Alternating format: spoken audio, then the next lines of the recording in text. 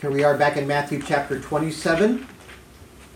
We'll be looking about the 57th verse. It's a long chapter, isn't it? But so much here, so much rich stuff here. Of course, we're going to be including the other Gospels as well. I'm going to start talking about one of the great creeds of Christianity, a very early one, the Apostles' Creed. In its basic form, it dates all the way back to the 2nd century, so we're talking right after the apostolic time, basically. When I was a little Lutheran, we used to recite the Apostles' Creed every week in church, which is not a bad idea, actually. So anyway, it's ingrained in my head. I can never get it out, even if I want to, but I don't want to. I love it. But creeds, by their nature, are usually shorter and good, concise language, very concise ways of speaking biblical truth in a way that's easy to remember, easy to grasp, avoiding unnecessary words. The Apostles' Creed is beautifully Trinitarian. It starts with the Father, Son, and goes to the Holy Spirit, and then a little extra stuff there.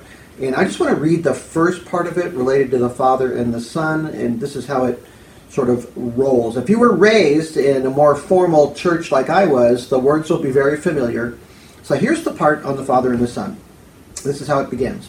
I believe in God the Father, Almighty, maker of heaven and earth, and in Jesus Christ, his only Son, our Lord, who was conceived by the Holy Spirit, born of the Virgin Mary, suffered under Pontius Pilate, was crucified, dead, and buried. And he descended into Hades. On the third day he rose again from the dead.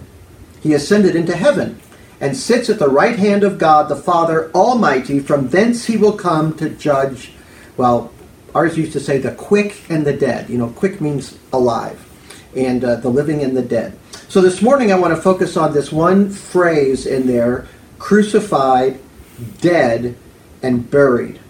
The burial of Jesus is always listed in the great creeds. It is, of course, a very important part of the story. Indeed, when you think about how Jesus died, it's actually pretty remarkable that he got buried at all. More on that in just a minute here. But creeds like the Apostles' Creed, where they emphasize these key elements, crucified, dead, and buried, things like that, that follows really a pattern set by the Apostle Paul. 1 Corinthians chapter 15, verse 3 is often considered a creed. It may have actually been, or at least portions of it, a creedal statement that every Christian in Corinth would have known, but because it's got a kind of a formulaic pattern to it. But Paul says, regarding the resurrection, I delivered to you as of first importance what I also received, that Christ died for our sins according to the Scriptures, and that he was buried, and that he was raised on the third day according to the Scriptures. So notice how he specifically mentions the burial of Jesus. That's really important because it's preparatory. Usually a burial is not preparatory to anything else. It's sort of the end of the story, right? The life is over. Only a few paragraphs, appropriate remarks said over the grave need to be made regarding the life of the deceased. And then we mourn, and then life goes on, and we move forward. If the material world is all there is, then the grave represents the end of a life. That's all there is. You know, Thomas Jefferson, our third president, was a philosophical rationalist and a skeptic when it came to religious matters. He edited his own version of the Gospels, literally cut and pasted it, put it together. And what he did was he cut out all the miracles.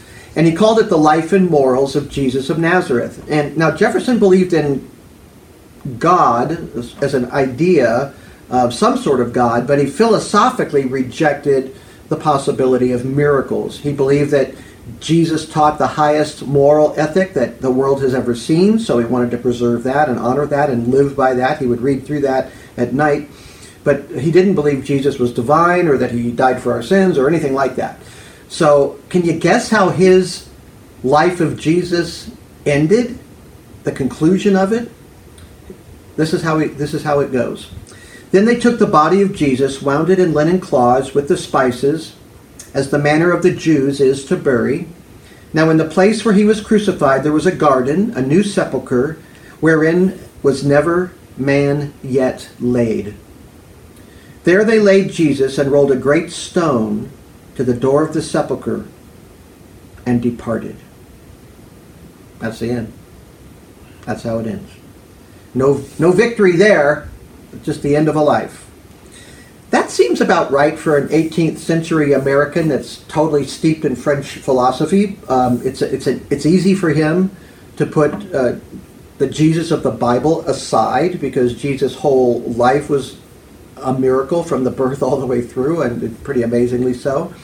But I have to tell you, there were eyewitnesses of these events 1,800 years before Mr. Jefferson was alive. There were people who knew Jesus, people to whom his death, when it happened, was the end of their hopes on earth, and those same people suddenly exploded across the world proclaiming that he was risen. And we can't let that go. We can't ignore the fact that that happened, that they said the grave could not hold him. He was certainly dead, and to them, he had most assuredly risen. Both those things were true. So his burial in the Bible is a necessary preparation for the big event of his resurrection. Why was his burial necessary? Why was that important? Well, it's really important because typically victims of a Roman crucifixion were not accorded a burial. In fact, even a Roman citizen, even a prominent Roman citizen, if you were convicted of a capital crime and you were punished with death, you could not have a proper burial. That was one of the punishments for committing a crime at that level, where your life would be forfeited. In fact, if you read Roman history, you might notice that when emperors got mad at somebody and they knew that they were kind of on the bad guy list, a lot of pretty famous people would commit suicide. Now, one of those reasons is because maybe they don't want to die in a rough way or in a public way or something like that. But one of the big reasons was because you could not have a proper burial, and they wanted to have their remains taken care of properly in their family mausoleum or their estate or whatever. So they would kill themselves first. So what they did with crucified people, especially criminals, especially non-citizens like Jesus, just people out there in the sticks somewhere in the far-flung edges of the empire, they would just take their bodies and throw them on the ash heap, the trash heap in the city or wherever it was. Wherever they dumped stuff that was burning trash, they'd throw dead bodies in there, the bodies of the crucified. So, you can see why an end like that for Jesus would have made the resurrection story very uncertain. So it's very important that he be buried, because resurrected out of an ash heap on the thing is like a totally different kind of experience here. The body of Jesus needed to rest in a place that was identifiable.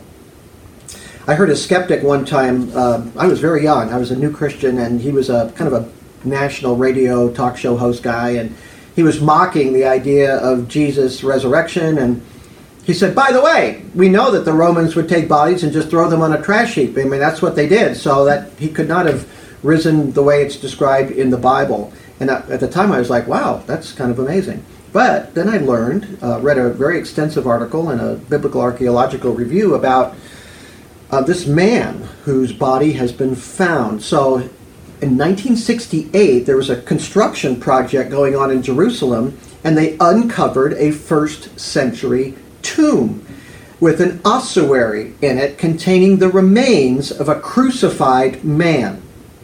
Now, an ossuary is like a stone box. It's about yay big, about that deep, and the bones of the deceased would be put in there. If you were a more well-to-do family, you could afford these things, and that's where your remains would end up. This man's name was Yohanan. It was actually carved on the ossuary. That was typical, to put the person's name on the box. He had a cleft palate. He was very young. His body has been studied more thoroughly than I think just about any ancient body by science, because he was a crucified man. That's the only actual physical example we have of somebody that was crucified. The nail that was driven through his foot, his feet weren't put together. They were on each side of the wood, and then nails driven in like that. But on one of his legs, the nail that went through his foot hit a knot and curled and bent like that, so they couldn't get it out. So when they were going to bury him, they had to chop the whole thing apart. So he's actually, there's a a bone, his ankle bone, is there with a nail still in it. And you can see that. There's great pictures of that. And you can study that. Just go online and look that up. So what we're about to read regarding Jesus' body, having received a proper burial, we know that could have and did actually happen at times. So for this young man, who was about a generation later than Jesus, probably sometime in the late 50s or early 60s, when he had his burial, the governor or whoever was in charge did allow his family to take him home and bury him. So it could happen. That's not a wild idea. So that's what's going to happen with Jesus. And why does that have to happen? Well, we said he needs a definite place to be buried so that the resurrection can be clear that that's what actually happened. Also, it was prophesied. So in the greatest chapter on the atoning death of Jesus in the Old Testament, Isaiah chapter 53, which prophesies Messiah dying for the sins of his people, it also says this. I'm going to start at verse 7, Isaiah 53, verse 7. It says, "He was oppressed and he was afflicted, yet he did not open his mouth. Like a lamb that is led to the slaughter, and like a sheep that is silent before its shearers, so he did not open his mouth. By oppression and judgment he was taken away. And as for his generation, who considered that he was cut off from the land of the living for the transgression of my people, to whom the stroke was due?" So being cut off is to be killed. Then it says in verse 9, "His grave was assigned with wicked men, yet he was with a rich man in his death, because he had done no violence, nor was there any deceit in his mouth." So, in the greatest of all prophecies about the death of the Messiah, it specifically says he was to be buried with wicked men. He did belong on the trash heap according to typical custom. And that's so specific in Isaiah, who wrote 700 years before this happened. But he ended up where? With a rich man, in his rich man's tomb. So that was prophesied, so that has to be fulfilled. So he's supposed to be buried with wicked men. He ends up with a rich man. How is God going to work that out? I mean, Jesus' family was working class. It was unlikely they could have gained his body from the governor. They had no clout. Jesus' disciples were hiding, and none of them were rich. Now, Jesus did have some rich friends and wealthy supporters. In fact, Lazarus, his friend, wasn't too far away. And he could have afforded a situation like that. But how could they have obtained a tomb for Jesus within a matter of hours on Passover, when the whole festival is going and everybody's getting ready for the Passover meal that night? And right before the Sabbath, which was at dusk, so there's only a couple hours to make this thing even happen. Even if somebody wanted to go buy a tomb and put all that together, they couldn't have done it. It's an impossible task within the circumstances. So, Lord, how could this happen, that Jesus could get into a tomb with a rich man like it says there? Well, you might know that God's plans are never frustrated. So by a remarkable occurrence, a heretofore unknown disciple of Jesus steps forward. He is rich. He is a man of influence. He has a tomb nearby that he owns already, doesn't have to acquire it, that has never been used. His name is Joseph of Arimathea, and Matthew's account is very brief but very clear in Matthew 27:57. It says, "When it was evening, there came a rich man from Arimathea named Joseph, who himself had also become a disciple of Jesus. This man went to Pilate and asked for the body of Jesus. Then Pilate ordered it to be given to him." So this is one place in the Gospel, one of the few where Mark gives more detail, quite a bit more detail, than Matthew or Luke or John does, which is pretty interesting.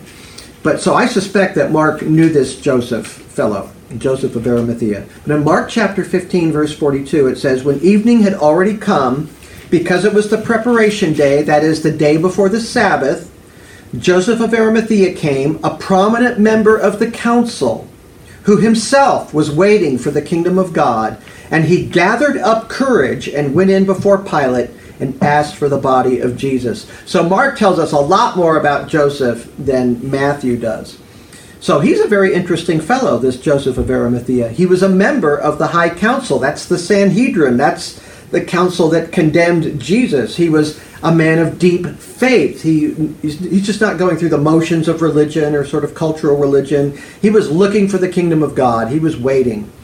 Luke says he was a member of the council, I'm quoting, was a member of the council, a good and righteous man. He had not consented to their plan and action. So he was not in on condemning Jesus. Now, some people speculate he may not have been included in council deliberations. Some speculate that because the first trial was at night and illegal, he may have refused to participate in something like that. Or he could have been there and just kept quiet, not supported, condemned, or said a word. We don't really know. We do know that he is a somewhat timid person. In other words, it's not easy for him to stand up on his own against the crowd.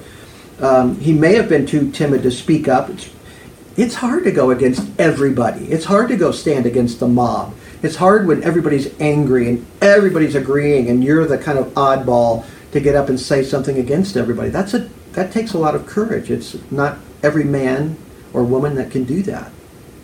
Do you remember the blind man's parents in John chapter 9, the man that Jesus healed, the blind man? The Pharisees didn't believe that Jesus had done it, right? So they were trying to figure out if he'd ever really been blind or if this was a trick or something like that. And they go to his parents and they say, was he really blind? You know, they want a clear answer. And their answer to that is pretty interesting. This is in John chapter 9, verse 20. This says, well, we know that he is our son, that he was born blind, and now he sees. We do not know or who opened his eyes. We do not know. So he says, how he now sees, we do not know, or who opened his eyes, we do not know. Ask him. He is of age. He will speak for himself. Now, why wouldn't parents whose son just got his sight and would be thrilled about that be so sort of dour on just saying, yeah, you bet, Jesus healed him. It's like amazing. It's incredible. Why would they not want to do that? Well, John actually tells us. John chapter 9, verse 22. His parents said this because they were afraid of the Jews. For the Jews had already agreed that if anyone confessed Jesus to be the Christ, he was to be put out of the synagogue. Excommunication from the life of Israel. That's a nearly unbearable penalty because it meant being ostracized socially as well as just not being able to go to synagogue anymore. Your friends would reject you. You would lose your standing in society, maybe your business. It's sort of like being a Mormon in a very small Mormon community in Utah where everybody's a Mormon and saying, I don't believe this stuff. You probably are going to lose some friends and business that way. It's going to be hard to function. Well, that's true in Israel too during those times. So people were afraid to be put out.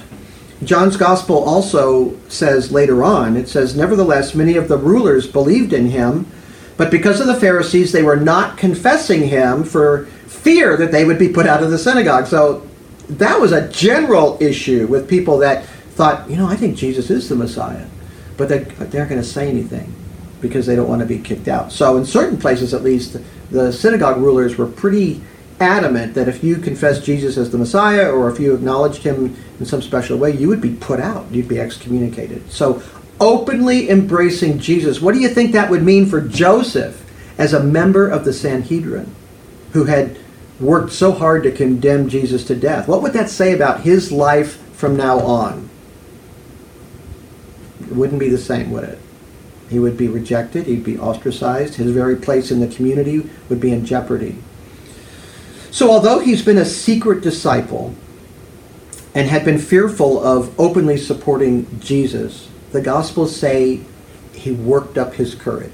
He found his courage to go and ask Pilate for the body. Once he goes publicly to Pontius Pilate, everyone is going to know.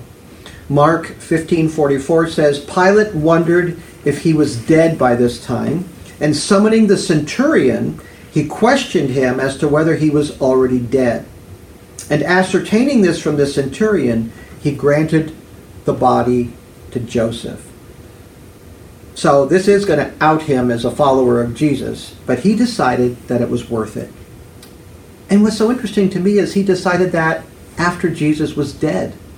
I mean, now's the time to say, well, he was a good man. I really believed in him, but now that he's dead, I guess I don't have to say anything. But it's at this time, maybe he felt bad that he didn't stand up for Jesus sooner than that, but he really wants to take care of his body. Enough to out himself. That's pretty substantial. I really admire Joseph. I think that's really something.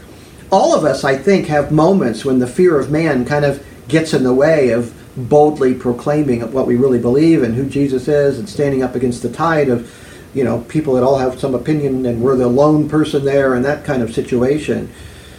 But he conquered that fear. And he put it all on the line to be identified with Jesus in his death after he really didn't have to do it anymore. I find that really impressive. So he decided to stand out. And it's a big deal for a member of the council that condemned Jesus as a blasphemer to ask for his body and then take it and put it in his own tomb. That's a big step. So I don't think it was easy for him at all, but he did it. Love was stronger than fear, the love that he had for Christ. So he just couldn't handle the idea of Jesus' body being thrown in the Jerusalem ash heap to be burned with the trash.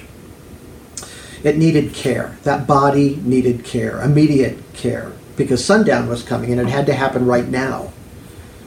So he asked the governor, and the governor says, okay. Pilate's willing, why not? I mean, he felt forced into condemning Jesus that morning anyway, and he was impressed with Jesus, and I think he was pretty mad at the high priests and the elders for pushing him to condemn Jesus when he knew Jesus was innocent. So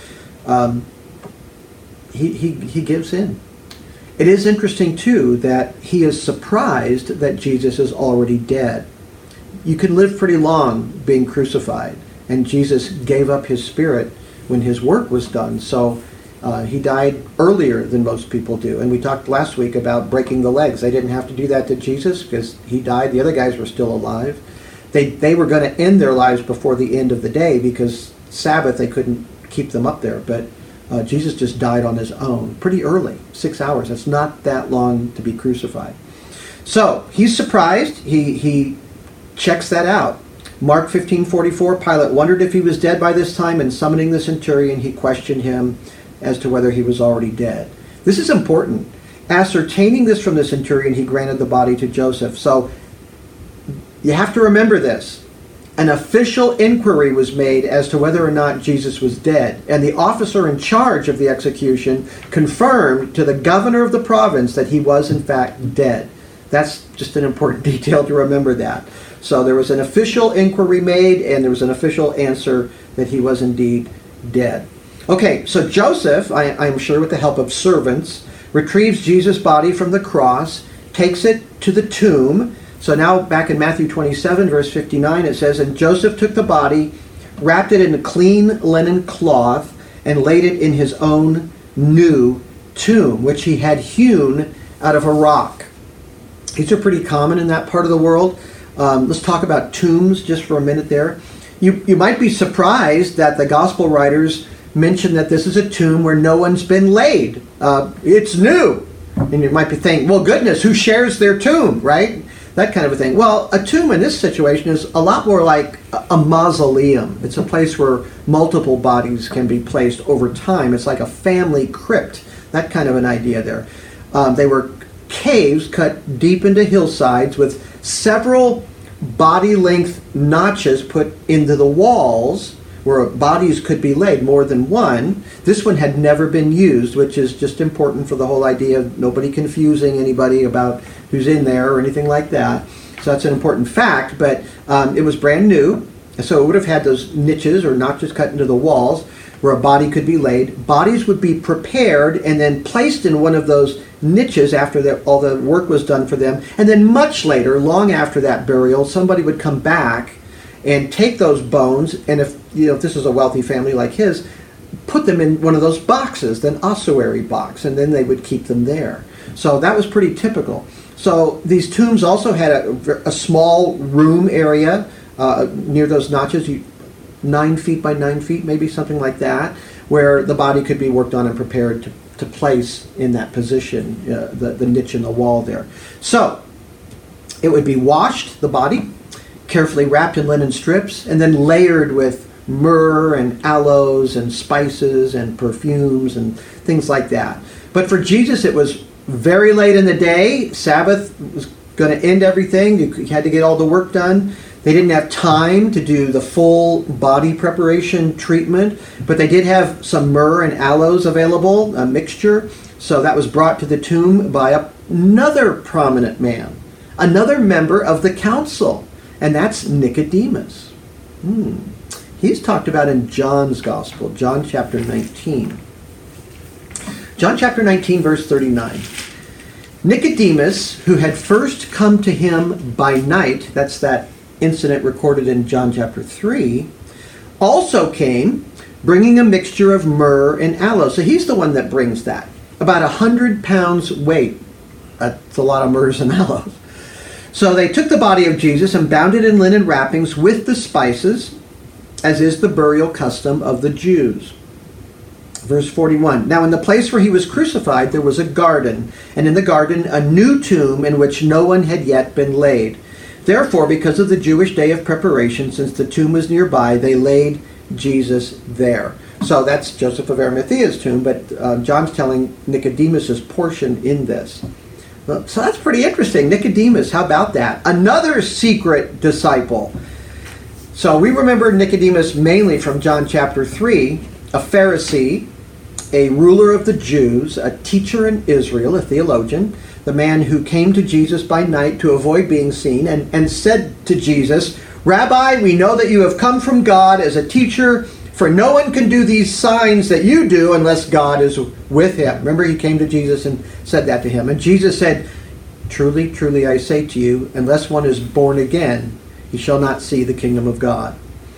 So Jesus told Nicodemus also as part of that conversation, as Moses lifted up the serpent in the wilderness, even so must the Son of Man be lifted up, so that whoever believes in him will have eternal life. Well, finally the day came when Jesus was lifted up. It'd be really interesting to get into Nicodemus's head and know what he was thinking when that happened, because he had heard Jesus say those very words. In that conversation in John 3, Nicodemus heard some of the most direct, profound truths that Jesus spoke during his time on earth, and it was personally given to him. Jesus gave him respect as a teacher of Israel, a theologian, to tell him these deep truths straight up, because Nicodemus came to him. Nicodemus was slow to apprehend it, and Jesus chided him a little bit for not understanding spiritual things better, like the idea of the new birth.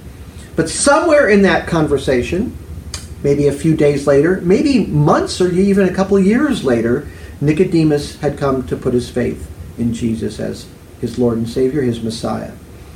But like Joseph, he was quiet about it, because the consequences of speaking openly for Jesus were very grave if you were willing to do that. There's a little bit more about Nicodemus in John chapter 7. You might want to turn there. Jesus causes quite a stir in Jerusalem by saying that he himself is the source of living water. It's one of those feast days when Jesus stands up and says something which I think a lot of people would have found pretty wild, except that he's such a remarkable person. People don't think he's just crazy. They think, well, there's something maybe to this, and they pay attention. So I'm going to read kind of a long section here. John 7:37, the whole context. It says, Now on the last day, the great day of the feast, Jesus stood and cried out, saying, If anyone is thirsty, let him come to me and drink. He who believes in me, as the scripture said, from his innermost being will flow rivers of living water. But this he spoke of the Spirit, whom those who believed in him were to receive, for the Spirit was not yet given, because Jesus was not yet glorified. Some of the people, therefore, when they heard these words, were saying, This is certainly the prophet. Others were saying, This is the Christ. Still others were saying, Well, surely the Christ is not going to come from Galilee, is he? Has not the scripture said that the Christ comes from the descendants of David and from Bethlehem, the village where David was? So a division occurred in the crowd because of him. So they're having a theological discussion in the crowd about who Jesus might be. Some of them wanted to seize him. This is verse 44. But no one laid hands on him. The officers then came to the chief priests and the Pharisees, and they said to them, "Why didn't you bring him?" The officers said, "Never has a man spoken the way this man speaks." The Pharisees then answered them, "You have not also been led astray, have you? No one of the rulers or Pharisees has believed in him, has he?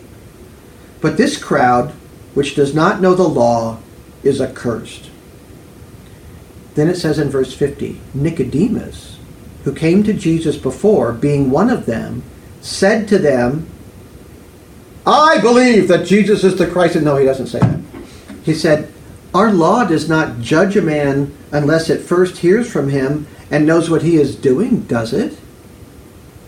They answered him, "You're not also from Galilee, are you? Search and see that no prophet arises out of Galilee." So what's Nicodemus doing? He's quietly defending Jesus, not directly as a follower, but as a man interested in justice. So that's how he's going to try to protect Jesus there as part of the council there. He's saying, well, let's be fair. Let's be fair. Let's treat him in a fair way, even though secretly he believes. So they silence him with this nasty comment about Galilee. So Nicodemus, we can believe, did find Jesus to be all that he claimed to be. And he too, while not as forward as Joseph, willing to go to Pontius Pilate and to ask for the body, he does come to help. And he's willing to be a supporter of Jesus. And that's going to get out. So it's an open thing. So now he's willing also to identify himself as a follower of Jesus. And maybe Joseph's courage inspired him. We don't have all those details, but maybe so. Maybe they were friends. Oh, many people have been inspired by Joseph of Arimathea, and I think we should be too. In fact, Joseph's initiative and the kindness that he showed to the body of the Lord has inspired a lot of legends about him down through the ages. I guess the most famous one is that he went to England, and it was said that he went to England in AD 63, and he brought the gospel there, and Joseph of Arimathea even shows up in the legends of King Arthur and the Knights of the Round Table. He reportedly brought the Holy Grail. That's this beautiful thing that was made to contain the cup that Jesus used at the Last Supper. And he brought that with him to England.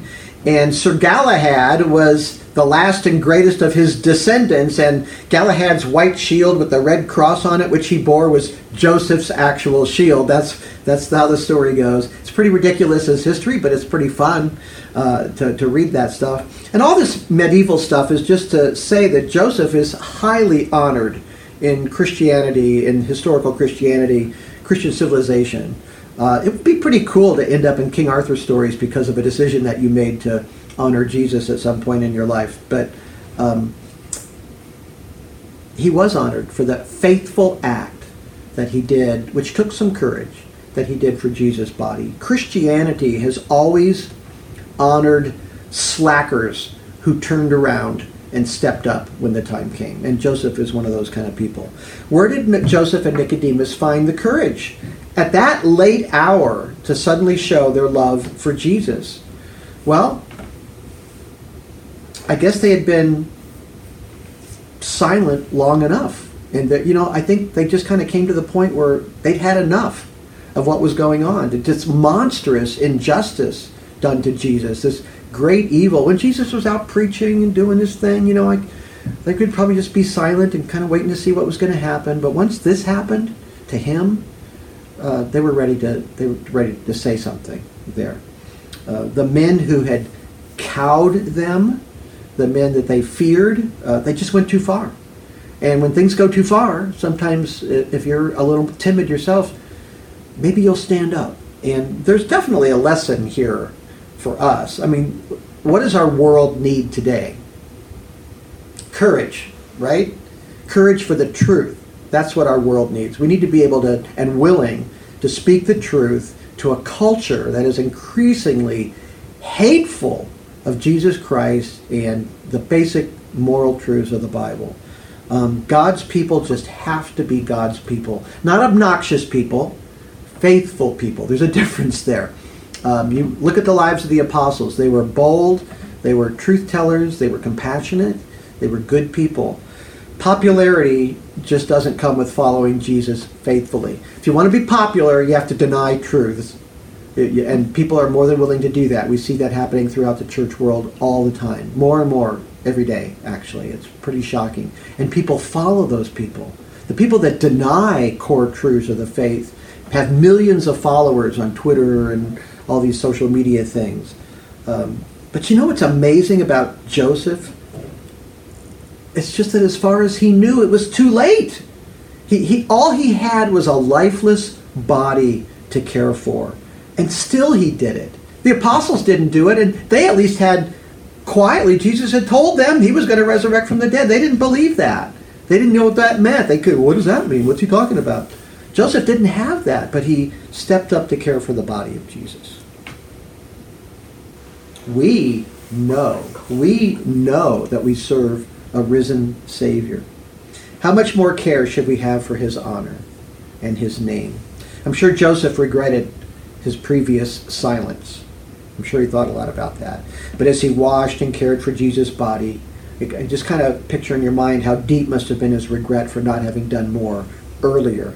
Even stood up at the Sanhedrin when Jesus was being condemned. We don't even know if he was there, but if he wasn't there, he should have been. If he was there, he should have said something. While Jesus lived, I'm sure that was going through his mind. Well, he's going to have his opportunities soon, because Jesus is going to rise from the dead. But let's decide not to be secret disciples of Jesus. Don't wait to serve Christ after the opportunities have slipped away from you. You've got to be willing to be for him, true to him now, in whatever circumstances you're in. How much better to serve him now, confidently and full of joy, than to have regrets later. You know, the world, it really doesn't have much of a choice except to disdain us. I mean, that's how the world goes. Jesus said that from the very beginning. If they hated me, they're going to hate you too. That's okay. That's okay. We have this prophetic role in the world, not as prophets, but to speak the truth, to bear witness to God's kingdom, his sovereign rights, his great love, his salvation, which he brought to people. That's worth sharing to people, because people are in darkness and they need a light.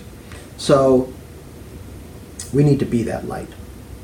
Okay, the story, just wrap it up. Nicodemus and Joseph, they perform their task. Some ladies are watching while they're doing that, while they're putting the body in the tomb. Matthew 27:61, Mary Magdalene was there, and the other Mary, that's the Mary that's not Jesus' mother, of the three Marys, sitting opposite the grave. And Luke tells us a little bit more about that. Luke 23:55. Now the women who had come with him out of Galilee followed and saw the tomb and how his body was laid. Then they returned and prepared spices and perfume. So those are the two things they didn't bring, right? So John tells us that Nicodemus brought the myrrh and the aloes, but these gals are going to go and prepare the spices and the perfumes to fulfill the custom in a complete way, to honor Jesus' body. And on the Sabbath day, they rested according to the commandment. So they went home to prepare better materials to attend and bless Jesus' body with, more than the aloes and the myrrh. They're going to bring the spices and the perfumes. They wanted to honor him as he deserved. So they're going to come back.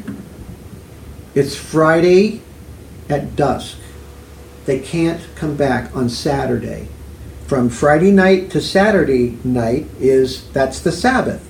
That's the Sabbath. That's how the Jews reckoned a day, from evening to the next evening. So Sabbath was from dusk to dusk, Friday night to Saturday night. So they couldn't return on Saturday night in the dark. So they decide to come back on Sunday morning at first light, as soon as they could come back. They're going to be there to care for Jesus. And boy, that doesn't turn out the way they expected at all. And we'll talk about that one next time. All right, let's pray. Lord, we thank you for brave souls, men who aren't naturally brave, men who had a lot to lose, but who stood up and were willing to do what was right to honor the Lord Jesus, even when they had no idea that he was going to be raised from the dead. We thank you for men like that, and we ask you to help us to be people like that ourselves, to have the courage of our convictions, to not be silent or cowed or afraid of what other people might think, but to be faithful in our witness for him and our willingness to, in a winsome way and in a positive way, Father, to be courageous for Jesus. We just ask for you to help us do that, and we look forward to learning more in the next week. In Christ's name we pray. Amen.